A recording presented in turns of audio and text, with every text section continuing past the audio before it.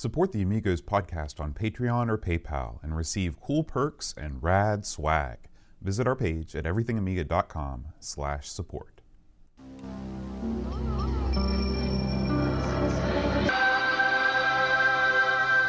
Amiga, the first personal computer that gives you a creative edge.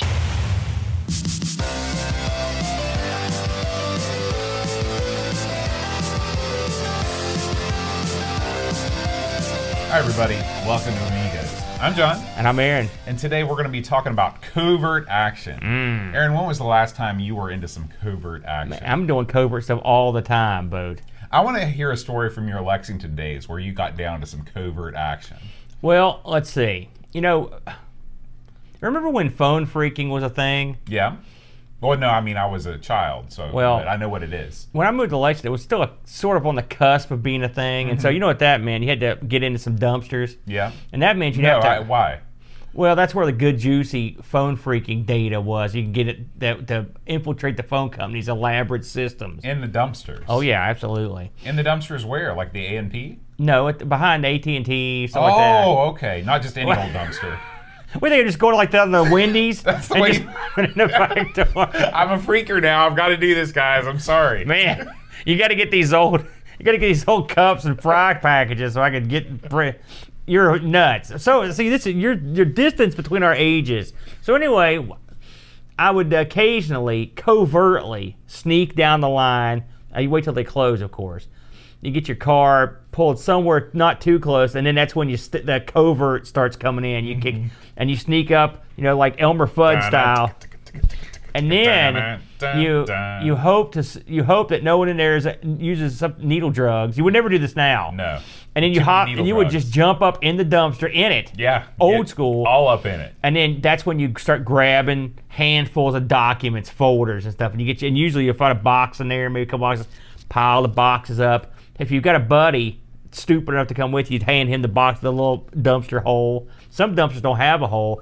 And eventually they got wise and they started locking the dumpsters with a padlock. Yeah. That party was that around here sometimes. Because then you had to break stuff and then, you're entering a new zone when you're that's real things. Covert. Yeah. You know, now that's overt. I had a buddy that could pick locks. You know, and he was good, but he wasn't talked into coming with me to a dumpster to pick one. He wasn't seeing the purpose of that. What would you say the apex of your freaking days was? The apex was I never had any because, you know, it's the thought of being able to be a big time. You ever seen hackers in the movie? In the movies, hackers, when they get on the keyboard, they're like the screen. They're flying through space. Sure, yeah. There's hot chicks everywhere, you know, and they're like, and their eyes are glowing. Oh, I'm in, you know. Yeah. In real life, you're at a dumpster at 2 a.m. You go home and you stink and you feel like an idiot. And then when you look at the papers you picked up, they're all talking about Mary's birthday party. It's got the schedule for the next week when they're coming to clean the carpets. You know, oh, there's someone's old Danish is in the files. You know what I mean? There's no space, there's no jacket, there's nothing. It's disgusting. Did you ever get one of those blue boxes? The famous, Listen, when I would download these documents off BBSs that told you how to build this stuff. But listen, they told you a lot of crazy stuff. It didn't Is there like the work. time machine and Napoleon Dynamite, that sort of thing? There's a lot of stuff. I mean, like I said, we had the Anarchist Cookbook. We tried a bunch of different stuff in there. Sometimes that stuff would work. Sometimes it wouldn't work. Now, I know Flack did some of that stuff. I knew guys that were much more adept doing it than me. I was literally as low in the rung of that. I mean, I was the dumpster guy. That was your Say role. no more. That's sort of what my role in life. Continues to this day. That's my new nickname, dumpster guy. How's that for covert? It's pretty good. It's pretty good. Aaron, let's talk about what's been going on this week in everythingamiga.com, a.k.a. Dreamcatcher Playground. The DK, he got one in just over the wire from last week, and we're going to talk about it here.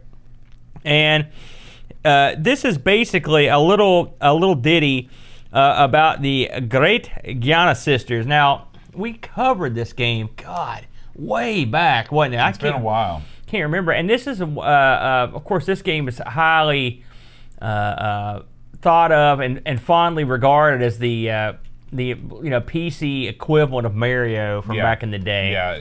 This is what you said when your friend got a Nintendo. You say, well, I've got Guyana. I don't need anything else. Yeah. I mean, the first time I heard about this was actually not on the Amiga. It was on I think it was on the C64. And I remember seeing this on the Amiga, and I was like, this blows. I don't know. I mean, it doesn't do it for me. Yeah. Well, some things that you could get away with on the 8-bit platforms really started to show their age when you moved to 16. And as DK goes into it, there were a lot of homages to the Mario games, but I mean, I can't think of any where I was like, oh yeah. I mean, you could put bricks and question boxes in your game, but let's face facts. That's not going to feed the bulldog. No. You got to have some level design and come up with something, you know. So, But anyway, it's Dreamcatcher. You know it's solid gold money. Now, we're going to do the Coco show later on, but I want to ask you, what was the Mario equivalent on the Coco? I think the Coco was around way back. Sure. So I mean, as I sit back and think about it, I can't recall anything like that on the Coco. I don't know if the Coco could handle scaling or scrolling.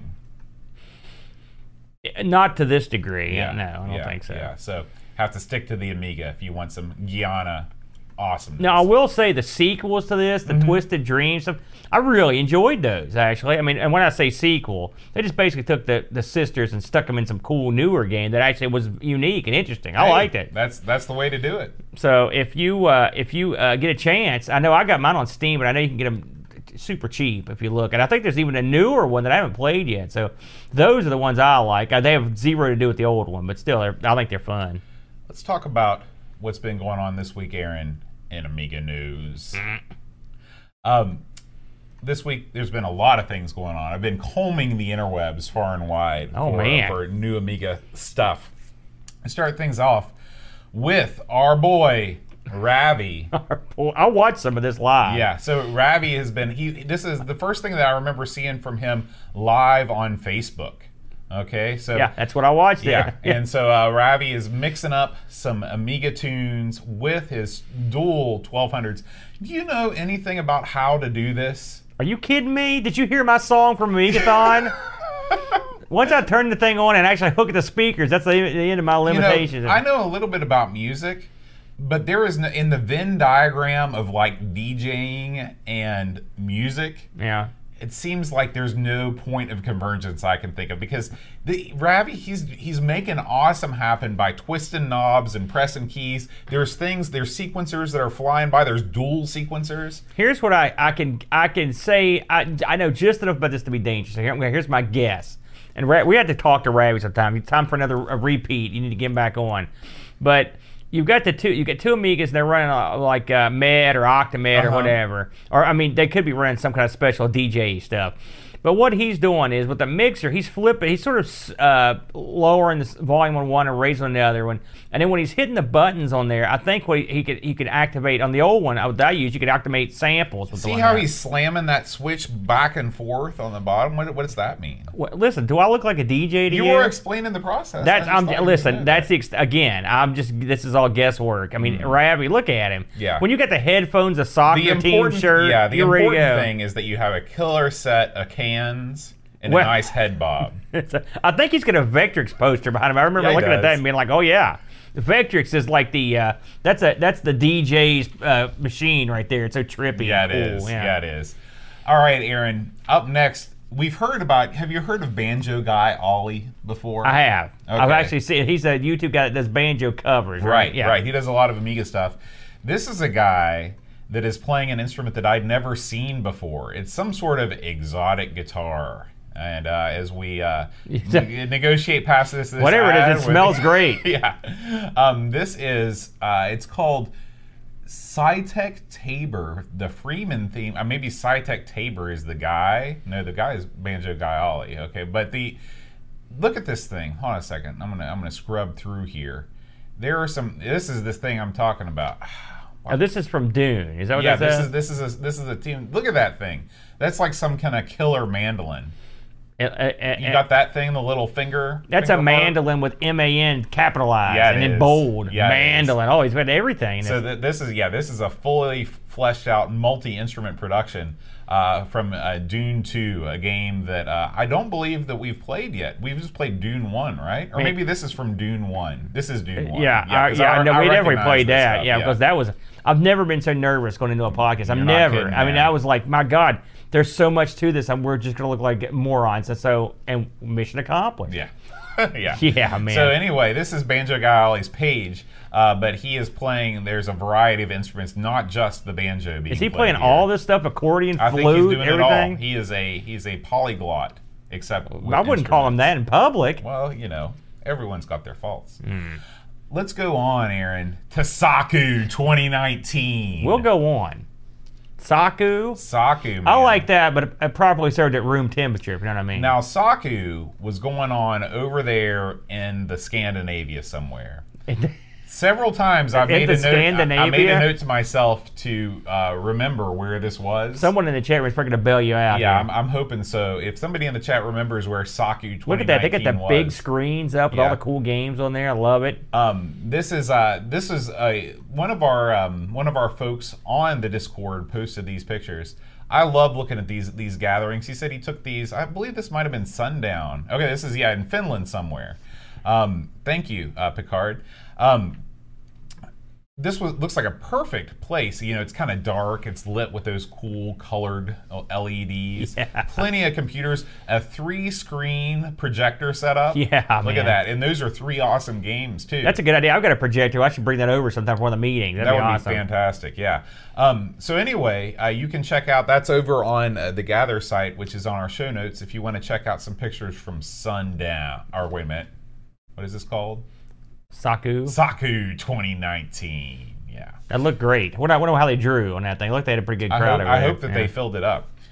This is just a random thing, Aaron, that I found that was recently posted on the Thingiverse. Okay. If you are interested in modding your Amiga 3000 and you don't want to do what we like to call the dowdy job on it, Oh, please. you can actually, there are plans to 3D print a complete Amiga 3000 faceplate. Oh, okay. That you can just snap right on. Everything lines up and everything.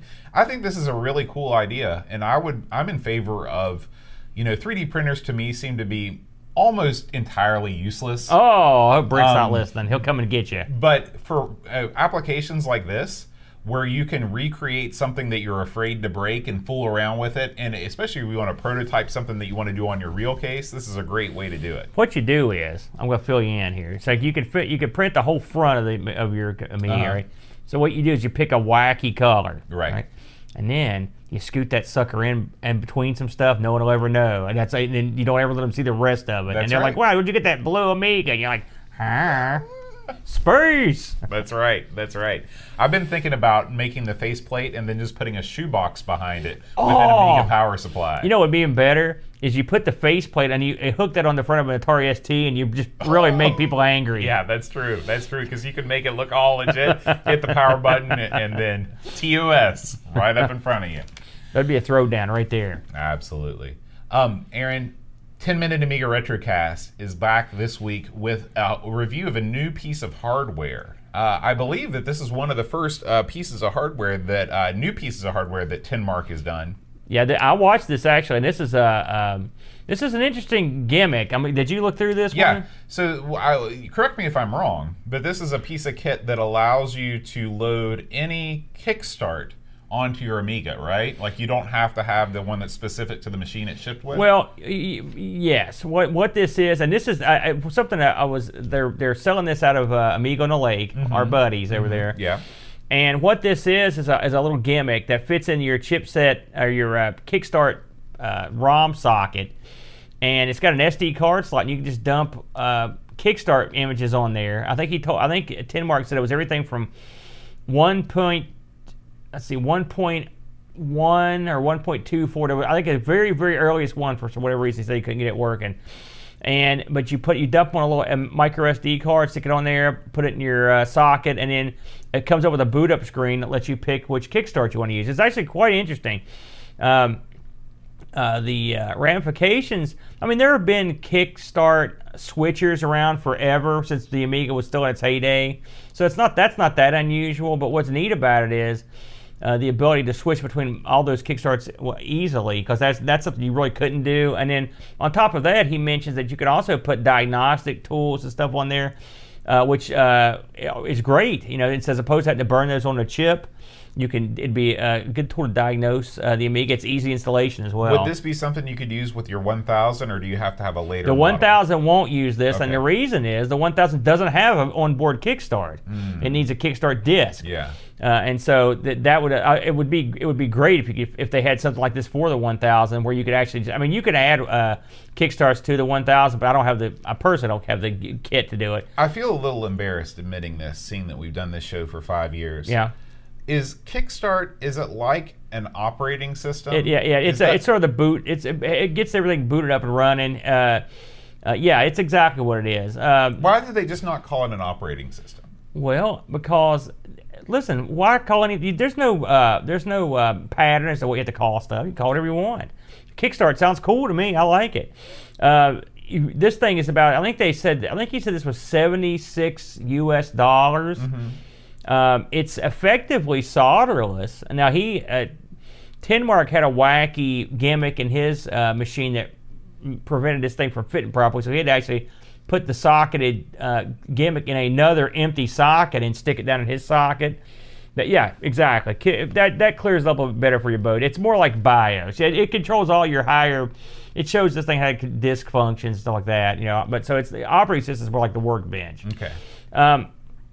But anyways, looks like a good little product. $77, not outside of the realm of, it's not ridiculously expensive.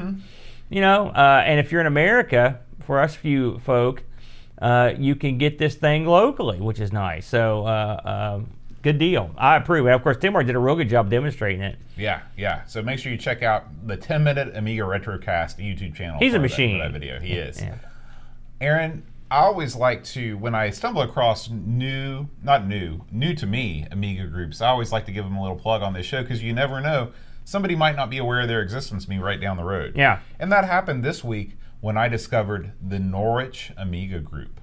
Okay? Yeah. These guys are in Norwich in Norfolk, Virginia? Yeah, which I'm not sure how Norfolk.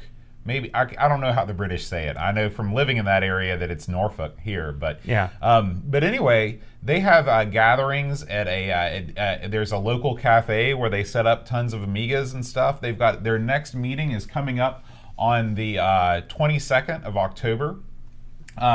They meet over at, let's see, I was going to check and see if I could figure out real quick. Yeah, it's the One Life Left Norwich Gaming Cafe. So if you are in the Norwich area and you want to get your Amiga game on, go to their Facebook page.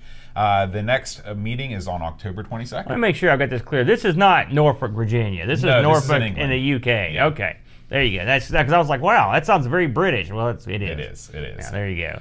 Although if a Norfolk, Virginia user group has a meeting, feel free to contact us. Absolutely. There's a new Kickstarter, Aaron. Man, you can't ever get enough of these things. That's right, and it's a new Amiga Music Kickstarter. So I guess maybe these guys saw the success. What are those guys called? The Amiga Future. You're talking about the one that was based on the magazine. Yeah. That thing did well. Yeah. So these guys, this is the Amiga Rocks Kickstarter. This is a triple album of Amiga game music. Oh, triple. Done the fast loaders way. I don't know what way that is, but according to Pixels at Dawn, it's with a lot of chugging guitar. So if you're a fan of the chugging guitar, I am. Feel free to check out the Amiga Rocks Kickstarter. It looks like that they do not have a Kickstarter page up yet, but you can follow their Twitter or go to their Facebook, the Fast Loaders. Good deal. Yeah. Neil, aka Retro Man Cave. Yep. This is an awesome video. This may be my favorite thing that he's ever done. Really? Because it sort of combines everything that I like about Neil, his silky smooth voice, his the really slick camera work that he does, and I love videos of people putting stuff together. Well, this is it. Yeah. So Neil has purchased, a couple weeks ago, he unboxed his Checkmate case. And he said, I wonder what I'm going to put in this. But I think he already had an idea in his mind. he wanted to put in the A500 Plus, a brand new Amiga 500 board that you seat yourself with chips aplenty. And so basically what Neil does is he goes through he puts this board through its paces and then shows how he assembled all the diodes and put in all the chips and everything. And he does it in a way that's quite entertaining, and I enjoy this type of video immensely. You know, I congratulate Neil on this. When I was coming out of electronics school, they made us build our own multimeter in a very similar fashion. You had to put which is probably about a fourth of the work this took, and I hated it. It took me a series of days to do it. And so anyone that's got the patience to sit down and do this, and I mean I love the idea. These boards they're inexpensive, and Neil did it the right way. Just buy every part you can over the counter that you can get now, and then you have to transfer your stuff over. I will say he put some stuff on that board that is, I would consider pretty heady stuff for someone that's not very experienced in soldering. I saw a couple things, and there's a couple things on there. You melt them, you're done. You know, so. It's not. This is not for the faint of heart. It's not for someone that is at least not moderately skilled at soldering. You know, what do you think about the Amiga keyboard in that external case? It works. It's functional, but it is boxy and ugly, isn't it? Yeah. I've got the 1000. It didn't bother me as much until I looked at that keyboard. I mean, that is a big. I mean, it's actually so clever that I'm not faulting it, but when they could come up with a better keyboard, and I think Neil even mentions that thing would get the heave-ho. I like this was the first time you really get to see that, for me anyway, I got to see that 1500 Checkmate case fully in action, except for, I think, was it Pixel Vixen, which and I like the idea. I mean, think about how clever this is. I mean, effectively, you're adding and not only are you buying a case, I mean, if you get the upgrade, you're getting the expansions, adding Zorro ports and stuff. It's quite nice. If you were going to buy a Checkmate, would you go white or black? Black. Me too. Because cool guy. Yeah. Enough said. Yeah. You know, Tasty the Crypt sent me the black Amiga 1200 case. He knew. Because cool guys, we could sense each other. It's like Highlander, you know? Yeah. So I would go with the black. But the white, listen, there's an appeal to the white. I can understand that. Yeah. I would also find a way to mount that Gotek in there. I know he didn't want to. But I'd get what you do is you get yourself a Dremel. That's right. And you just cut a hole right in that sucker. The important thing is not to measure exactly. You just sort of eyeball it and then go I to will work. say this, Jerkules, you've mocked me over this for quite a while, but with the additional bounty of Amiga goodness I got a couple weeks ago, I now have a fully functional, beautiful, attractive, fully whole Amiga 500, beautifully put together, sitting there on my desk. So I look forward to when you blow it up with the RF modulator against the wall. Listen, people like me, we don't use those RF modulators. I've got a gimmick. You know I do. Yeah. So I don't. That thing's still in the plastic bag. I didn't even test it. Not risking it. No way. And finally, Aaron, Amiga Bill has been busy. I'm not been able to catch any of his stuff. So what's he been up to? He interviewed he did a stream with. I guess actually I thought this had already happened, but I think I watched his previous thing where he was playing this or something. I became confused. This has not happened yet. Oh, good. You can pitch it. Yeah. Monday, October 7th at 3 p.m. Eastern for 2 hours, Amiga Bill is going to be playing Rygar with the creator, Graham Cowie.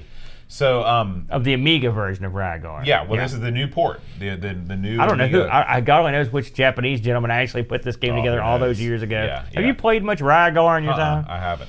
It's a difficult game. It's super tough. I'm hoping there's some skill levels involved in this one because I like the game, but man, I could never get anywhere in it. Brent was a decent hand at it, but me not so much. Yeah. That'll be fun. I'll be able to watch that 3 o'clock. So that means. That's our time. Oh, okay, beautiful. So Yeah. that'll be great. And this show will be out right before that, so we can bill it right away. That's it works right. out great. So you meant to do that. Yeah. No, you didn't. All right, Aaron, let's talk about this week's game. Oh, boy. Covert Action. You know, now, I always ask, have you ever played or heard of this game? Not only had I never heard of this game, Uh-huh. I thought that I knew about every single Sid Meier game. Yeah. And I was wrong. Yeah. Because I'd never heard of this one. This one, I don't, some tickle in the back of my head tells me that I had heard of it but never seen it, but I've never ever played it under any circumstance. So this one I came into completely cold, which I love doing that. Now, Sid Meier's Covert Action, released in '92 on 3 discs from the old publisher Microprose. They were still around at that point. And this when did they go? When do you think they went? They got under? bought. So I believe they got bought by EA. I believe. This was developed by them at MPS, it's Microprose Labs, and designed by Sid Meier and Bruce Shelley. Now, it says here that this was programmed by Sid Meier. I suspect that this probably was originally programmed by Sid Meier, and then got kind of hoisted. Sort of over like R.L. Stein, where they just slap his name on everything and it sells. Yeah. Give him some royalties. Now, this game they played the field here. Which again, I wouldn't have guessed this, but it was on the ST and on DOS. Now, from what I've heard, and I think it's kind of obvious that this was the watered down, beat down VGA version brought to the Amiga. And having played, I think this is the EGA version. Well, I will say I heard a lot of people ragging on this about how horrible the port was compared to the PC version, and I spent a good deal of time with both of them, and I did not. PC version looks better, but it's not like it's not killing, it's not beating the world, if you know what I'm saying. Yeah, I mean, I didn't play the PC version, but I looked at it because a good deal of information is available on the PC version of this game, unlike the Amiga version. Yeah, including keyboard shortcuts and stuff. And I actually think that they look pretty much the same. Yeah, I didn't see a ton of difference. The big dig on that is that I think that this is EGA graphics. This is like 16 or 32 color graphics. Well, I know the Amiga could do much better. When I played it on mine, it ran in VGA mode for what that's worth. This because it doesn't mean it's going to be beautiful. I'm just talking about the color palette. Yeah, it's not great. Yeah. I will say, just to start off, so I played this game. First place I played this was on Amiga Forever, and I played the game, and for whatever reason, and I don't know why, but the entire game has Christmas music, non-stop, continual Christmas music. So I had to go get another version. I don't know who did that. This is what you get for not using the WHD. That kind of thing would never fly. Well, I mean, I mostly played it on the actual Amiga, but I tried it on the first thing I had to boot it up, and I was like, this is weird. Because you're gutting the sucker, and it's playing Jingle Bells. Yeah, it is weird. It's a very Clockwork Orange sort of thing. It's very strange. Yeah. And so now when I play it, I can hear those tunes in the back of my head. That's a very disturbing It is thought, not good. So what is Covert Action, Boat? Now this right here is something different. You pick a secret agent, a covert agent, if you will. They've given you a number and taken away your name. That's right. I love that song. And you can choose between 2 people. You've got a guy agent and a girl agent. You can name them yourself. I believe it's Maximilian something. I can't remember the names off the top of my head. Yeah. And you are tasked with solving these various world-altering events. All right, you get to pick what level you want to play at. You can have stuff that are like basically local importance all the way up to global importance. Right. So basically it's easy like to hard. neighborhood disturbance is the lowest rank, right. I think. Yeah. And by the way, I didn't even go anywhere near the higher levels. I played this on dumb guy because I wasn't going to go crazy. So when you here it is, Maximilian Remington and Maxine Remington. Nailed it. Yeah, very good, Boat. So you're CIA agents, and so what you do is you make your character, and then you can sort of tweak their attributes. I think there's 4. I think it's driving, combat, cryptology or cryptography, and was it like wiretapping or something like that? No, it was something like, or it was electronics. That's what it was.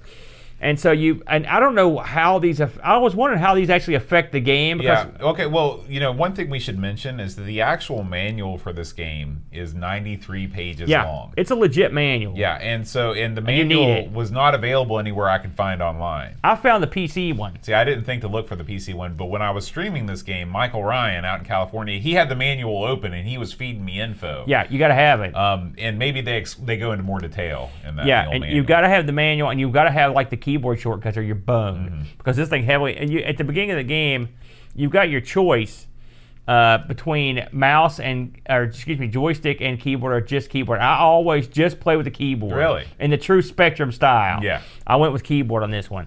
And it really, it didn't, I don't think it cost me. I mean, the joystick's okay too. But one thing this doesn't have is, I just get this out of the way early. The interface of this thing is not that great, is it, Boat? It's sluggish and weird. This game moves very slowly. But I mean, just click it. Like sometimes the mouse might work, so they have to do stuff with the keyboard. Yeah, I used the joystick the whole time. Yeah, and it was not incredibly responsive. Yeah. So anyway, once you set up your agent and you pick your attributes, you go and see the chief. The chief's guy. He says, "Listen, the we're worried." And then he lays out some mission for you. Now, he'll lay out the mission, and before you can even accept the mission, it goes to the copy protection screen. Now, I played 3 versions. One of them, the Christmas one, copy protection gone. No problem. You could pick anything. Your punishment was having to listen the other, and I was like, I'll just go find it. And so I went out and found the manual, and because what you do is he'll say like, who's the lead agent of the KGB, and you have to go pick his face out of this, like a page full of faces. It's like a guess who sort of thing. And if you mess it up, he's like, well, you need to go back to training. So they make you go to training mode somewhere to punish you. So God forbid you screw up and pick the wrong one. You know what I mean? So anyway, once you get past that, he lays out the mission. And what he'll do is he'll lay a crap load of facts on you. And I was watching your video, and I was laughing because it is, at the beginning, it's like, holy crap. He's like, bam, bam. Like, this is a woman we think that has blueprints. This chick's got a bomb. This is a house where we think this guy lives. And you're like, holy crap, you know? You don't realize at the beginning, at least I didn't realize, that the game was keeping track of all this stuff for you. Because most of the time, they're like, hope you brought a notebook, because you're never going to see this again. I will say, this game does a tremendous job in keeping you in the loop of your info, because there's a lot of information flying around here, and you need to know. So, once you get the basics of information that you have, then you can basically start on your mission. He basically says, like, good luck, and you're on your own. You're at CIA headquarters, and the first thing you'll do is meet your assistant. Now, this is one place where picking the man or the woman makes a difference, because if you pick a woman, you get a man assistant. If you pick a man, you get a woman. I picked both. Okay. You know, and they're, I guess they're cute. I will say no, the woman assistant is a horror. Well, she's a what? He's a horror. What did you think I said? I still don't know what you said. I've heard it twice. The woman. The PC version has a higher res. She's very ghoulish. Yeah, and so she looks less hideous on the PC version. That res is higher. But anyway, they'll be like, hey, so-and-so, here's the information you've gotten so far, and they'll sort of kind of give you a push as to what you should do. And then you are on your own. You can do things at the CIA headquarters, or you can go out into the field, or you can even get on an airplane and go to another country. I wouldn't do that at the start. And so what you need to do in this game is use the various avenues to gain information. All right, and this game reminds me a lot of like a really advanced, tight Cinemaware game in a lot of ways. Oh yeah. Without the razzmatazz. I mean, if they could have had some razzmatazz, they'd have had something fully going. Yeah. So you've got many options to get information. With the information that they provide you with, you have enough to do a few things. The first thing I always do is go to the cryptology area and accuse the double agent. No. And no, that's the data area where you do that. But anyway, you go to cryptology, and what you do is try to decipher an intercepted message. Okay. That's what I usually do. And so that's the first mini game, is the cryptology decipher message gimmick. And so when this came up, I was like, oh, I'm going to hate this. I ended up loving this. I don't know what it is about this, because it's not that difficult, but it's sort of fun. Did you ever do this for fun with your friends in high school? God, no. We did real fun stuff like friends do, not sit around doing cryptology puzzles. Who does that? Nerd alert. I used to do that all the time. Man. Nerd! So anyway, what you do is they'll give you a big, huge page of like letters that are scrambled. And they're words, but they're scrambled. And then it'll give you one letter. Now, I don't know if your cryptology score being higher maybe gives you more letters. Yeah, I think that's probably the case. And so you're on the clock as you try to decipher this thing. And because this whole game is timed, and you have to, which doesn't really play that much of a difference in the early. That was one of the things that I never really understood, is what is the significance of the time? If you take too long, the plot unfurls and you're screwed. Oh, okay. Yeah. So I guess since I was playing on easy mode. That's right. If you move up a little bit, it gets much tougher. But anyway, so there'll be a list of letters on the left-hand side of the screen. You've got to pick you've got to try to guess what letter goes where, right? It's simple stuff.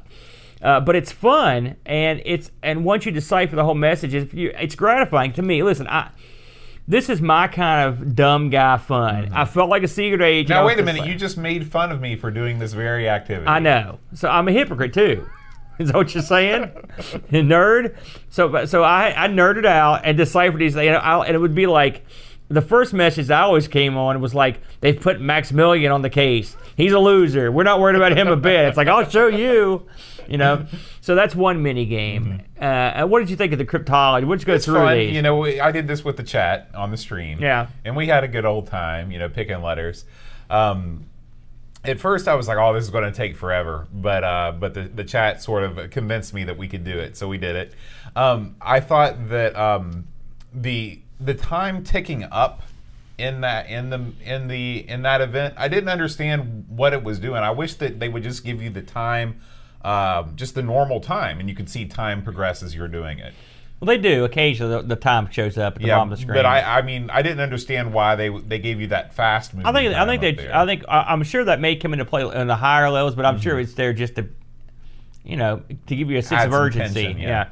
So anyway, once you decipher these messages, you can use the clues they give you, and the clues will open up other. I mean, really everything's open, but there will, like for example, you can go to London, all right. But you may not know to go to 55 Scumbag Street in London, and that's what the information you'll get from it, or names. And whenever you get that, the great thing about this game, I can't stress this enough, is that when you get a new piece of information, it's automatically added into your thing. They don't make you type it in and enter it. It just goes into your dossier. And it sort of flashes everything you've gotten up to that point and then adds it. It's actually very clever. Yeah. So once you've done your cryptography, then you can move on to the more in-the-field stuff, Boat. And when you're at CIA headquarters, you can look at your data, you can check your wiretaps, you can do a bunch of sort of like stuff to keep you in the loop, all right? And then your assistant will give you a tip. Hey, we've got this information, you should go do that. Mm-hmm. So then it's time to go into the field, Boat. Yeah, it is. And so the first thing I always do in the field is go do the wiretap, all right? Because it needs some information. Early in the game, you can't just go crazy. You got to get some information. So you find a place like a headquarters for one of the bad guys, and you slip in, and then you do a wiretap. And so it'll tell you, okay, the guards are being caught down. You've got, say, 8 minutes or 10 minutes to get this wiretap in. And then you're presented with this screen of like an electronics, almost like a circuit board. And you can see current going through certain circuits. And on the right-hand side of the screen, you see either a phone or a bell, like a series of them. Right. And the object of this is to tap the line without setting off the alarm. Mm-hmm. And so what you've got to do basically is intercept the incoming phone transmissions without diverting power to the alarm. Right. Okay. And so there's a series of blocks on the screen that you can manipulate how the current flows through them. Mm-hmm. All right, am I explaining this halfway decent? You've got if you can imagine a flow chart, and you've got things moving from one side of the screen to the other, and then you've got, I think they call them circuit chips or something like that. And these circuit chips have different arrows, just like you might find in PowerPoint or something. And you have to put the right arrow in the right place to divert the like you said, to divert the current. This was my least favorite game. It's funny because I love this too. I had a lot of fun with this, and especially as you get further into the game, it gets a lot harder, and even the current will go to, like, it gets real crazy. I had trouble on the first level. This was not well, my this kind one, of logic as puzzle. long as you realize that when you change current, you can't divert it to the alarm. Mm-hmm. Because when the alarm sounds, you have to run off, you look like an idiot. Right. And for every little set of phones you tap successfully, you'll get a clue right there on the spot. So even if you sort of suck, you can get some clues before you have to run off like an idiot, all right? I like this too. It was fun. Yeah. I felt like whoever came up with this idea as a mini game, it felt like I was tapping into a phone. I like that. It is better than most hacking mini games. Yeah, because this is, you're actually, and they at the bottom, there's like a circuit board. It says like plus 5 volts ground. Mm-hmm. I mean, someone went to the links to make this look like you were doing something. Sure. Yeah. I like that. Then you've got, okay, so let's say you've done your cryptography, you've done your wiretap, you've got some information, right? Then it's time, you need to do some more really hands-on stuff, which is to go in and infiltrate a home or a business or an embassy or a headquarters. And so what you do is you outfit your character with a series of guns, grenades, flak jacket, camera, motion sensors, whatever you want. It's not a huge variety, but it's stuff. It's pretty good variety. Uzi. And then you slip into the building and you go through the building. Now, there are two reasons you're going to want to do this. One is to gain information. Mm-hmm. If you've got the camera with you, you can go through file cabinets and desks and take pictures. If you've got the gun with you, you can just go through and mow everybody down if you want to. On the early levels, you can just mow everyone down. You don't have to aim or nothing. They just shoot them. Yeah. Which is fine because that's a good thing because of the controls, which we'll get to. This is pretty cool, except there's two things I didn't like. Well, three. One, it's ugly. It wasn't attractive. This game's sort of ugly in general. It's kind of interesting. Speaking of the weirdness of this part, they give you in the upper left corner, they give you a little picture of your man. Yeah. And this thing is utterly useless. You see him walking in real time, whatever he's doing, you're doing. Yeah, or crawling. Yeah, but why you would need that is beyond me. Yeah. Well, and your guy doesn't look good either. This is your classic Dreamcatcher story. Like, let's split the screen up with like 20 windows. Yeah. I mean, some of the windows you need, but like, for example, there's a window of just a guy with all your armaments. It's so huge, it could have just written it in text. And the one thing I like is when you get shot, you just see bullet holes in the vest. So that's how many times you've been shot at. Mm-hmm. And there's a layout of the building. So here's the problem with this part. If you're in there just to find information, you're going to find that a lot of these houses or buildings are immense.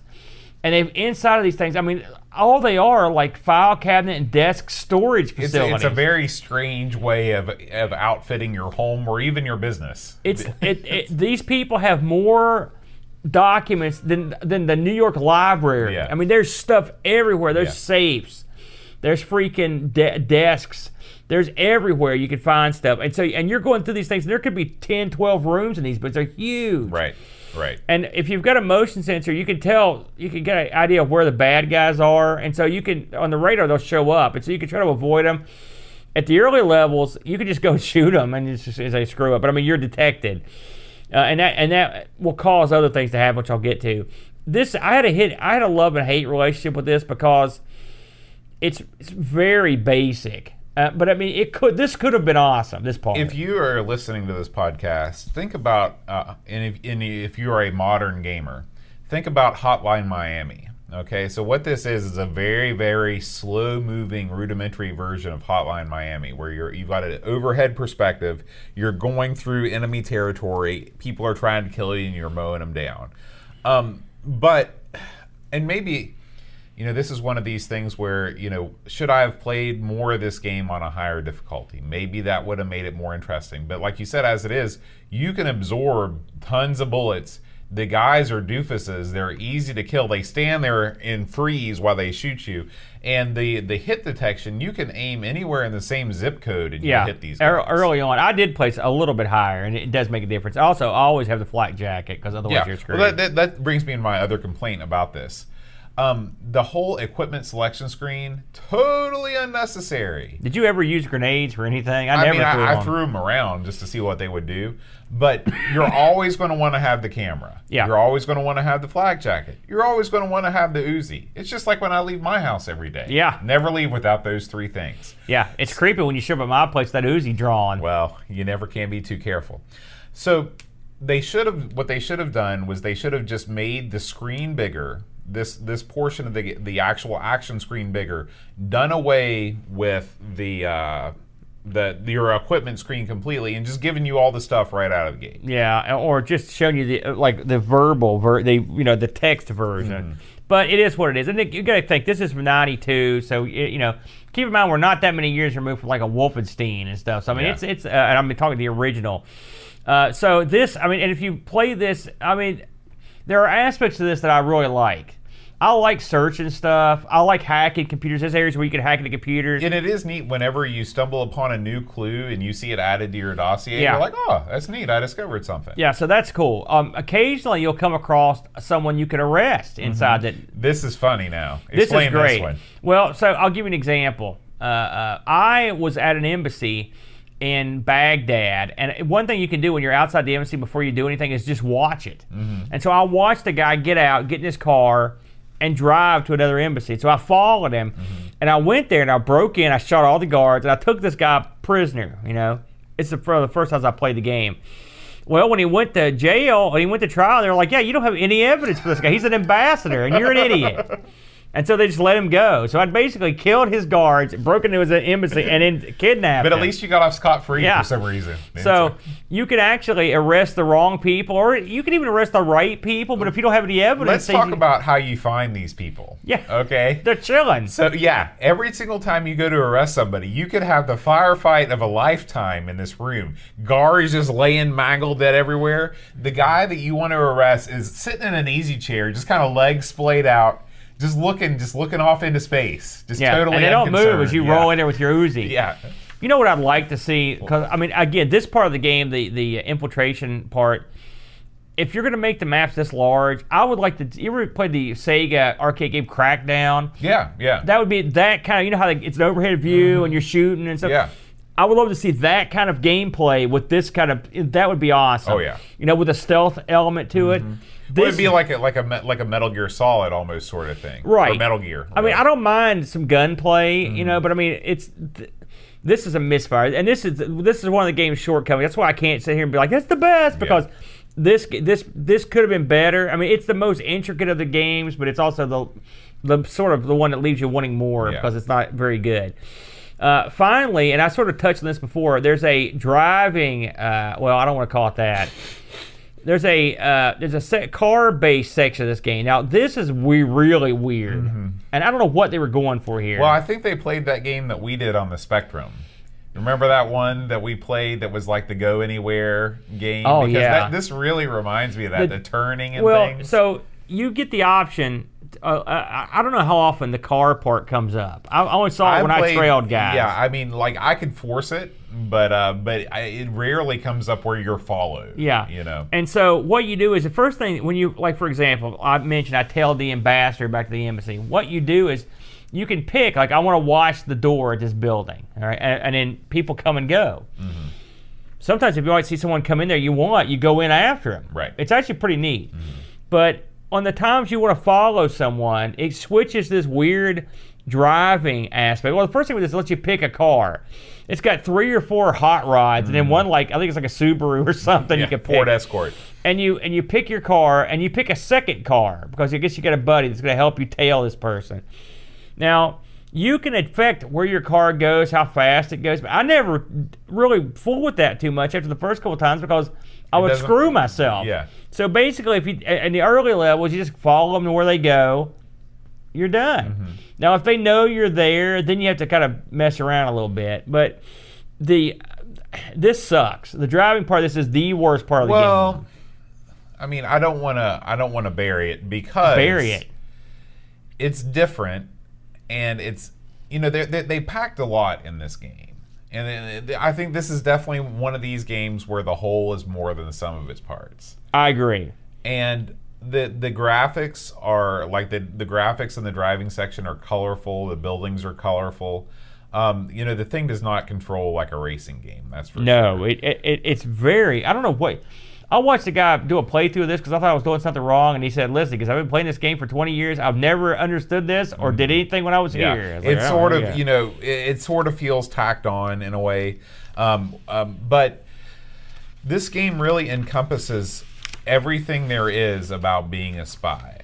You know, almost everything. Well, yeah, except for the hot ladies and stuff like that. And the booze. Yeah, and the booze. But all of your spycraft actions are taken into account here. Actually, it does incorporate the other sex, because when you complete missions, as you complete them, the office buzz about you grows, and so then that can develop into something. Okay. I mean, how many missions in did you go? Oh, I just did one. Did you ever beat that mission? Yeah. Now, how'd you do?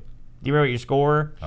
Like I did, I think I beat my mission, but success was like 38% the first time I did it. Then I got it up to 68%. And part of the fun of this game is you can play it a lot. I mean, there's a lot of missions in it. Yeah.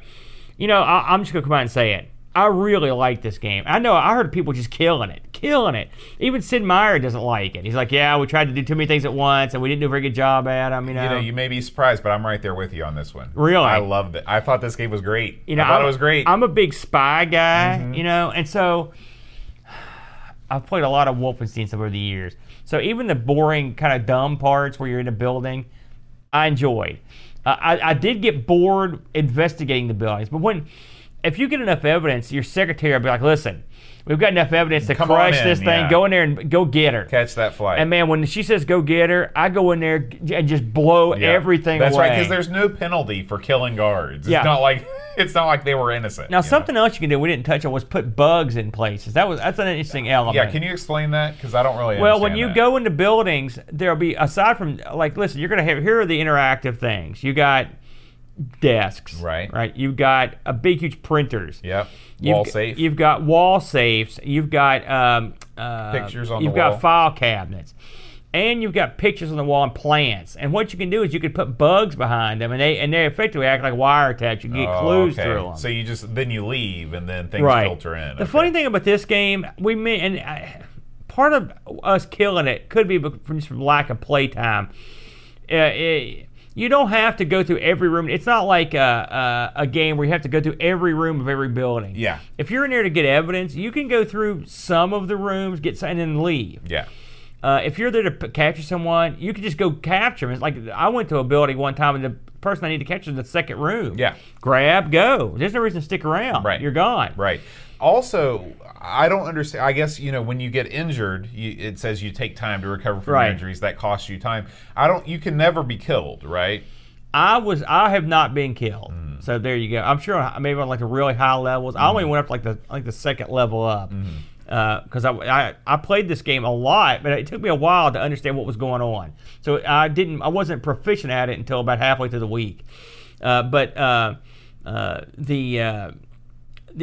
spy, the element of making you feel like you're getting something done is awesome. The ability to go to different countries, go to the airport, awesome. Yeah, the art, even though the art is simple and not fantastic, it's still evocative. Yeah, And what I liked about this game, but I'm not an adventure guy. I'm not a big point and click guy. This game is just complicated enough to be interesting, but not too complicated for me to get confused. Agree 100%. And that's what made the game great. Yeah. Now, if you tried to say, like, okay, we're going to outfit your guy with a certain type of outfit and clothes, I mean, the outfitting of your guy is real simple and sort of irrelevant to lower levels. The car pickings, I mean, most of what you're doing is getting evidence, beating those mini games, and putting it all together, and then you've got the chance to go out and capture the people that you know are guilty, and you literally build up a dossier of facts. Right. And so sometimes, if you take too long to, let's say you're closing in on like one of the adventures I was on, they were stealing the blueprints to blow up CIA headquarters, something like that, and so I had the blueprint person, I had the bomber, but I didn't have enough stuff on some of the other people, and so they'll go underground, and so and the game just ended, or the mission ended. He said, you did a good job, and you get your accommodations and stuff, but when you look at your score, all the people that went underground, you took too long, and you didn't get the evidence you needed to get them, and so you didn't get them, and so your score goes down. So you can play it again and think, okay, what do I have to do to catch this guy? How can I be more efficient and all that? I really think that this is an unsung. This game gets a lot of flack, and I don't think it's deserving. And I will say, I played a lot of this on the PC, and the Amiga version is uglier. That's true. They didn't take advantage of the Amiga in any way. Okay, I'm going to say it. And if you've got a PC, a classic PC, and you want to play this on it, I understand. But the Amiga version is exactly the same, as far as I can tell, except for the fact that it's not. And trust me, the PC version ain't pretty. Right. It's like one's a pig and one's a pig with lipstick. Yeah.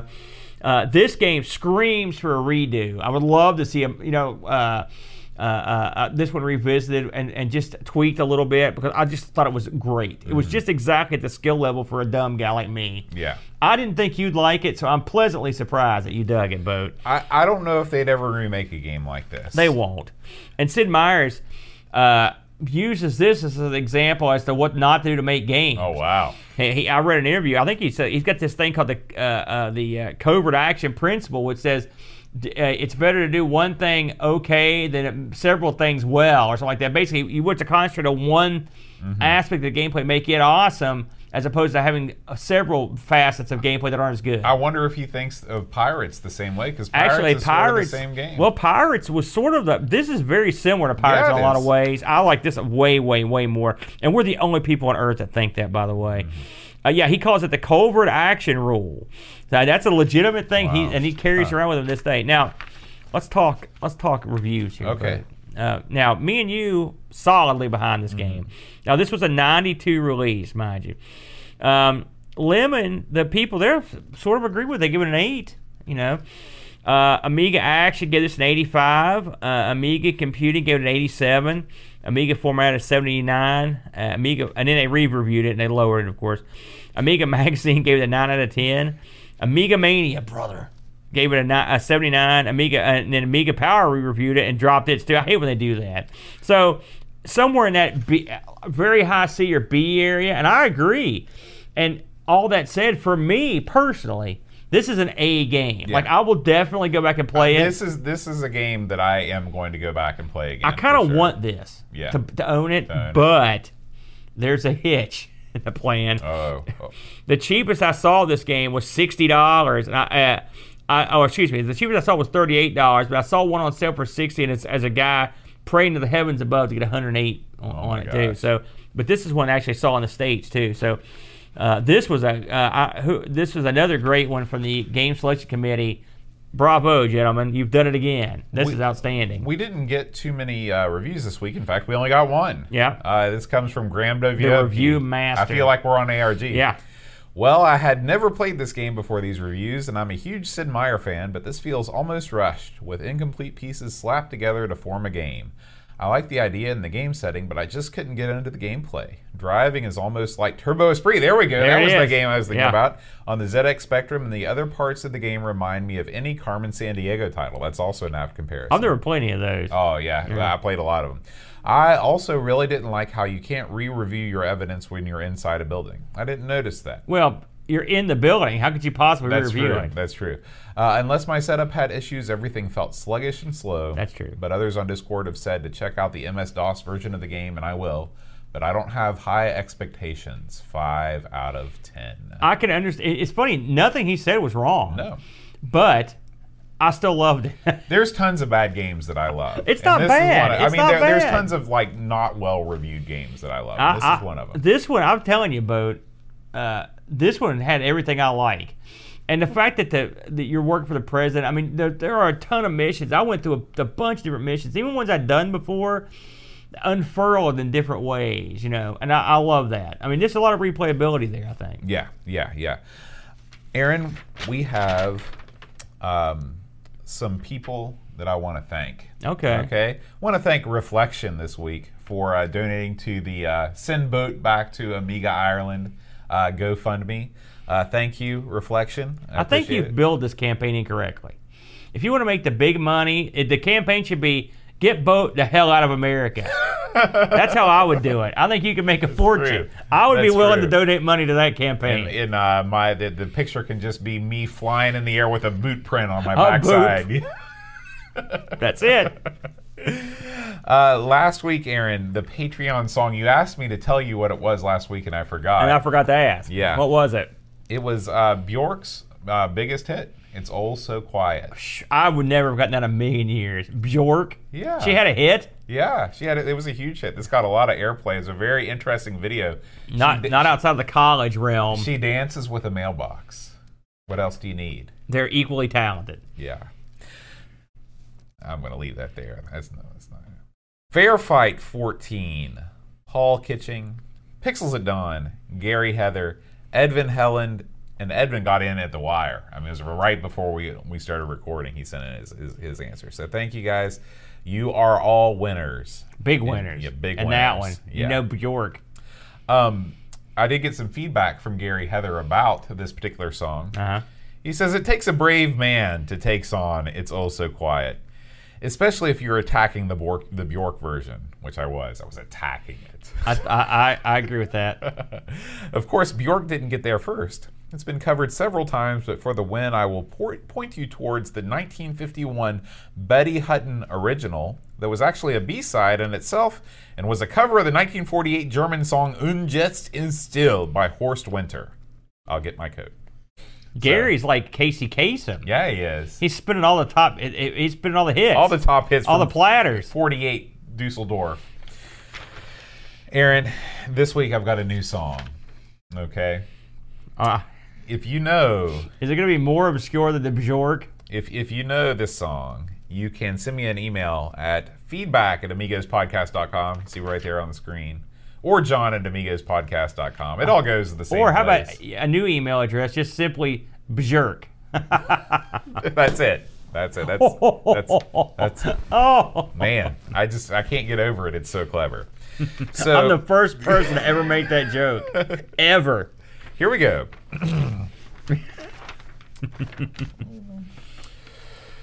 Reflection, Simon Lech, Cap'n Crispy, Kilobytes and Caffeine, Mike W. Deckard, Threepwood, Gary Heather, Free Lunch, Kate Fox, David Pickford, Cameron Armstrong, Andy Jones, Lobsterman, Nader Craig, McClellanton, Minute Amiga, Retrocast, Counting Virtual Sheep, Bernard Quinn, Retro Man Cave, Tim Drew, Simon Rose, Joseph Harrison, Kyle Letter, Rob O'Hara, Howard Nibbs, Matthew Larimore, Andy Craig, Shanzo,